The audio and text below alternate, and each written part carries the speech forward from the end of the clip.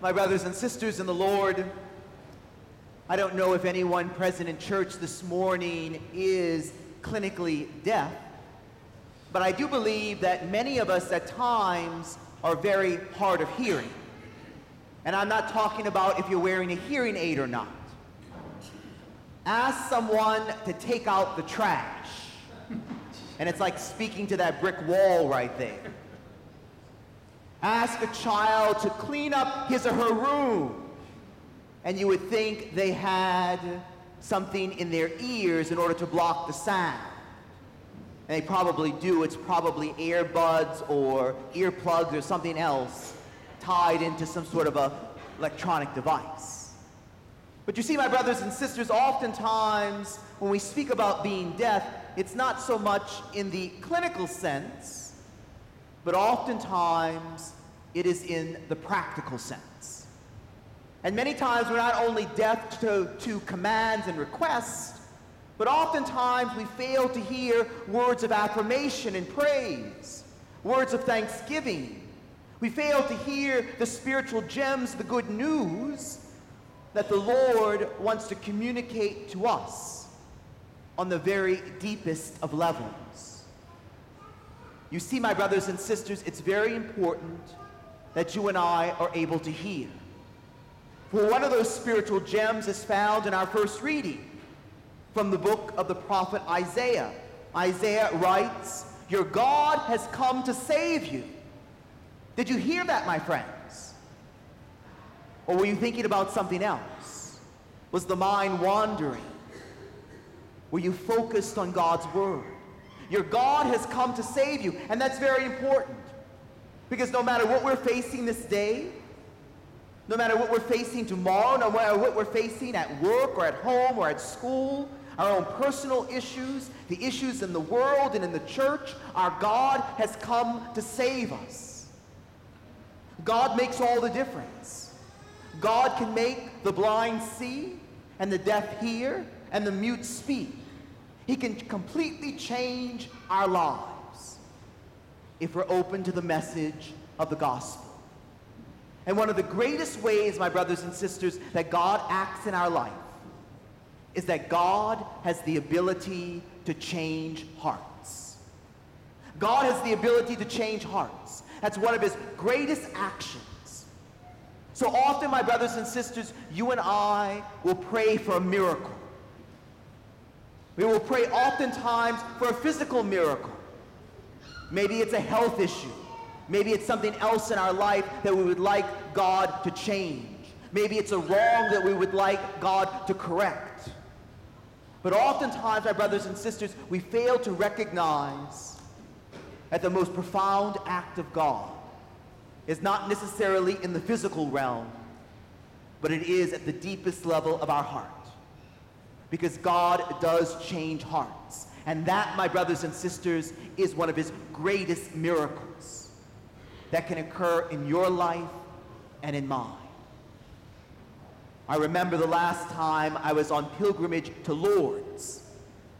I was sitting there speaking to a very elderly priest who had been stationed at Lourdes for a very long time.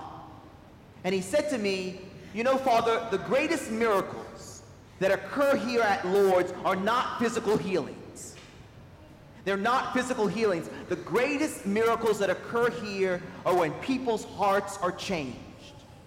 It's when people come here to Lourdes, whatever their ailment is, and they're able to come to an acceptance and be able to live their life to the fullest. Or when people come here to Lourdes, and because they have an ill child, instead of that illness tearing the family apart, it brings them together." He says, that's the greatest miracles that I see, are when hearts are changed. I remember in my own personal ministry, not very, very long ago, I was at one of the hospitals, and I went to see a parishioner, and as I was walking down the hallway, a lady was stepping out of the room, and she recognized me, and she said, "Father, would you mind coming in? My husband has cancer, and I would like for him to receive the anointing of the sick, and will you pray with us?" So I didn't know the woman, but certainly I went in there. I offered the sacrament of the anointing of the sick, and we prayed together, and we spoke for 15 or 20 minutes, and then I departed. About a week later, I received a telephone call. It was the wife. And she said, "Father, do you remember coming in and anointing my husband?" And she went through the scenario and said, "Yes, I did." And she told me he had cancer. And I said, "He had cancer?" She said, "Yes, he died yesterday." She said, "But I want to let you know something, Father. Before you came in and anointed him, before you came in and prayed with him, he was very angry with God. And he was just a miserable person. I'm just going to be very honest with you," she said. She said, "But after that prayer and after that anointing, he was like a changed man. Everything in his life had changed. His heart had changed. I have to tell you, we were married over 30 years. She said, and that last week was the best week of our marriage." And then she ended with this, I'll never forget it. She said, "God did not cure him of cancer, but God did heal him. Because God changed his heart."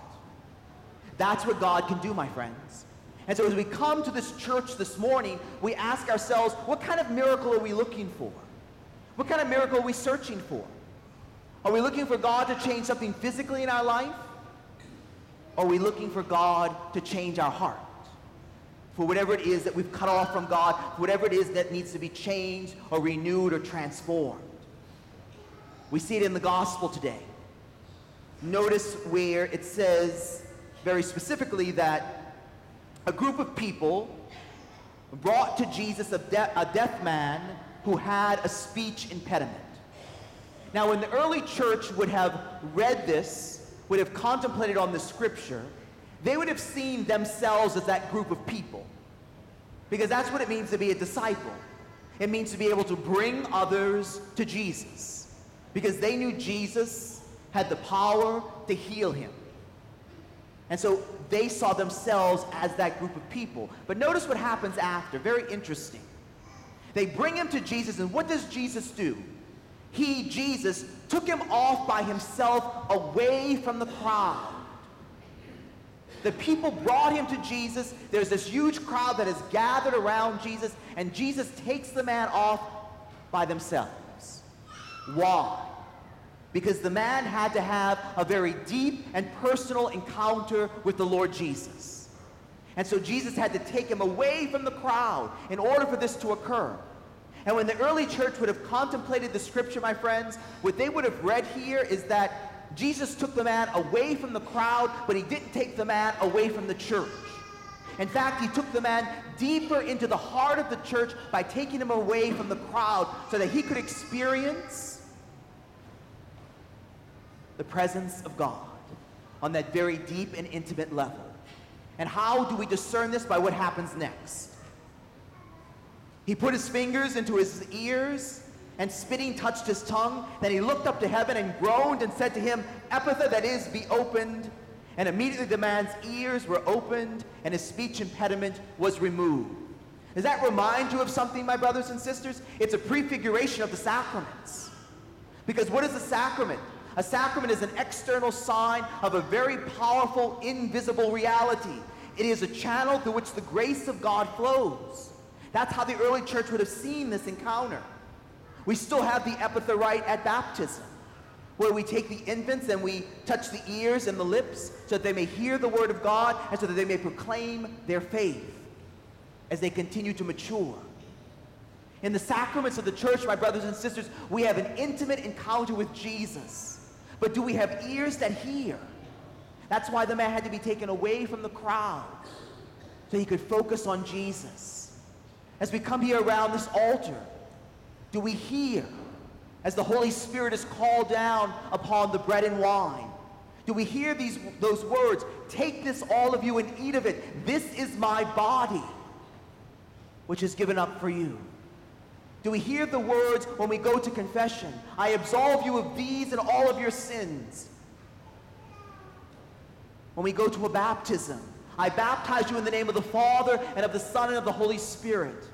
Or an anointing or any of the other sacraments, do we take the time to hear the words? Because the words are the words of Jesus, speaking deeply in our heart.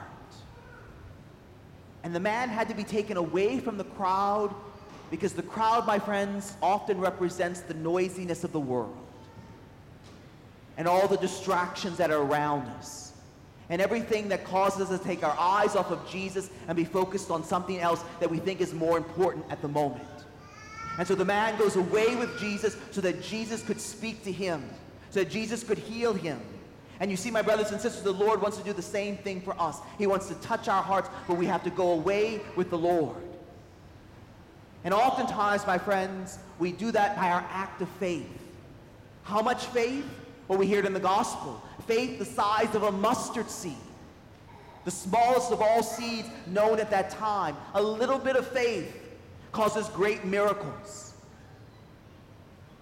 But sometimes, my friends, we sort of get down on ourselves. We kind of think that, I just don't have enough faith. If I just had a little more faith, God would work this miracle. We kind of think like faith is the odometer in our car.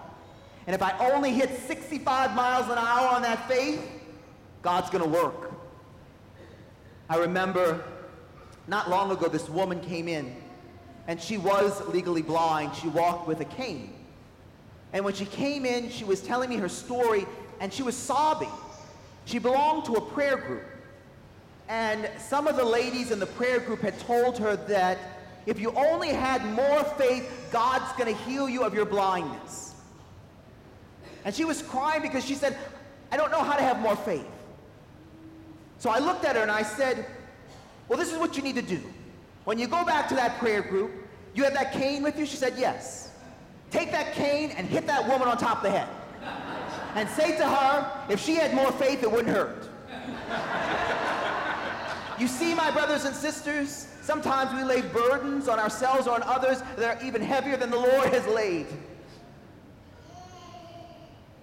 A little bit of faith works great miracles. And in order to have that, my friends, as Jesus looks in the gospel, we have to have what I like to refer to as the Ephphatha moment.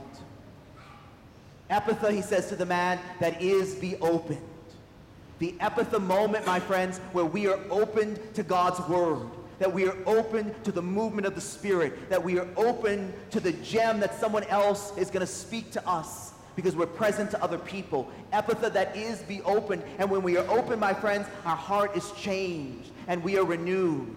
So whatever we face this day, however hard it may be, the Lord says to us, Ephphatha, that is, be open, and remember, I am with you until the end of the age. Whatever difficulty it may be, no matter how scared or frightened we may be, the Lord says to us, Ephphatha, that is, be opened. Remember my words, be not afraid. But in order to have that Ephphatha moment, my friends, we have to go away with Jesus, away from the crowd, away from the noisiness of the world, away from all of our concerns, and we need to sit in the presence of the Lord, and we need to allow the Lord to touch our hearts. Because that, my friends, is the greatest miracle. When a heart is changed and we are able to rest in the abiding presence of our God. Ephphatha, that is, be open.